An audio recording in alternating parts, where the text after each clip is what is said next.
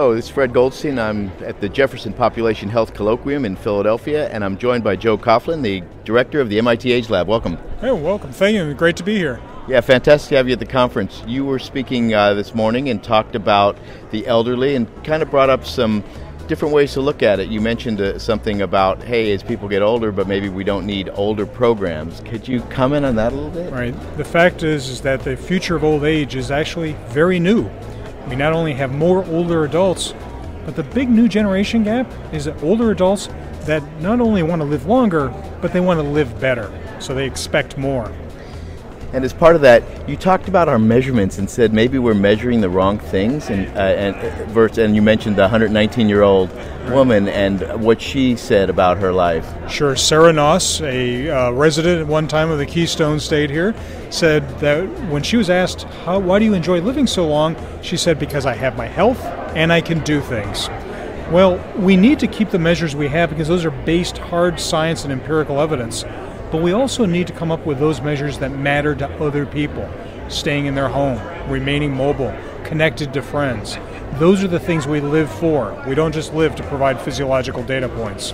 Right, and so as we look in the population health space, do we need to begin to just look broader at some of those other ways to say, hey, we're having a positive result with these individuals? Absolutely. The future positive population health is fantastic. But we also need to embrace far more disciplines. Bring in the sociologists, bring in, frankly, even the political scientists and the architects. Because it's not just about what we're doing tomorrow, but how we actually engage with the physical environment and how well we navigate it. Real health is about doing things. So if population health can get us healthy to a base point, but then say that we're also planning for our well-being, that will get the consumer or the patient more engaged and hopefully more successful outcomes.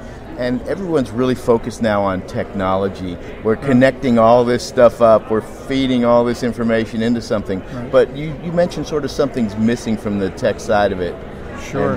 Hey, I would like to say that at MIT, technology is the answer. Now, what's your question? But what we have found is that it's only part of the answer. We need to rethink how we train our next generation care force, how to use those technologies and all those data. Where do we find those technologies? Who do we trust? All the technologies that are going to go into your house. Who installs it? Who maintains it? How do you learn to trust to use it? So there's a lot of soft questions that will be very hard barriers, if not solved, to having those technologies in our lives. And you talked about the need for this sort of service. You have to put it within a service out there. Absolutely. So, if you think about it, today's customer, also today's patient, is used to the experience economy. What is the experience of healthcare? What is the experience of technology? We want a turnkey solution. I don't want to buy a TV or a telemedicine system. I want to be able to communicate with my doctor or watch TV. The job of the consumer is the end product, not having the hardware by itself. Right. Great. It was very fascinating. The other thing that really hit me was your whole discussion about women. That, well, one, obviously the number, but two, from a decision-making perspective. Absolutely. The future is definitely female. She, primarily a 45 to 55, 47 to 57-year-old female, makes the majority of household decisions. It's not biology, it's role. She provides care. She also works full-time. She's caring for more older adults than she probably has children. So as a result, she is the chief consumer officer of the house, not just for healthcare, but for everything else around it.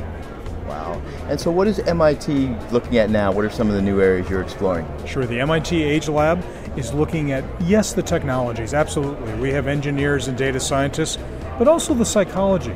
Who is the face of not just that patient, but the network around them, the consumer, the merchants, the retailers, as well as the care force. But also, how do we design that into public policy and business models?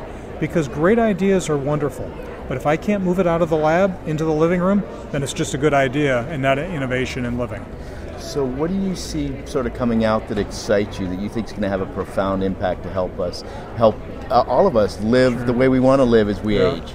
I think that some of the great things that are out there today that are just starting to sneak up on us is the future of robotics, from the autonomous vehicle that will provide seamless mobility safely for a lifetime, but also those little things that we don't think are robots, whether it's the Amazon Echoes or the Google Homes, that are going to be ordering things for convenience and because it's cool for your refrigerator or entertainment, But tomorrow will also be the future of care. Think about all the services that we have today that are purely convenient, but will be really fun and useful to have when we're in our 80s and 90s in the future. Is there any potential downside to some of this stuff? Well, technology, every solution also brings with it a certain amount of challenges. And with technologies that can monitor, manage, and motivate you 24/7, there are privacy concerns, there's trust concerns, and frankly, you have to start to ask the question, when does a gentle nudge to take your medication become a constant nudge in the household? And I think you actually had a piece on that. Where would somebody find that info? Sure, my blog on bigthink.com, Disruptive Demographics, where I basically place my brain droppings on technology, demographics, and life tomorrow. Well, fantastic. The work you're doing at MIT AgeLab is really incredible. Well, really it's appreciate it. great to be here at Jefferson. And your presentation this morning was great. Thank you so much for joining great. us.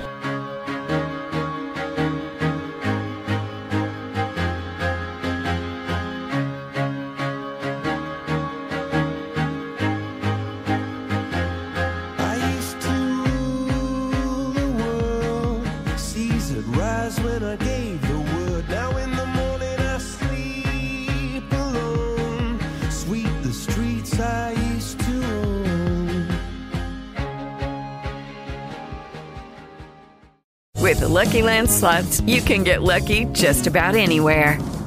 This is your captain speaking. We've got clear runway and the weather's fine, but we're just going to circle up here a while and get lucky. No, nothing like that. It's just these cash prizes add up quick. So I suggest you sit back, keep your tray table upright, and start getting lucky.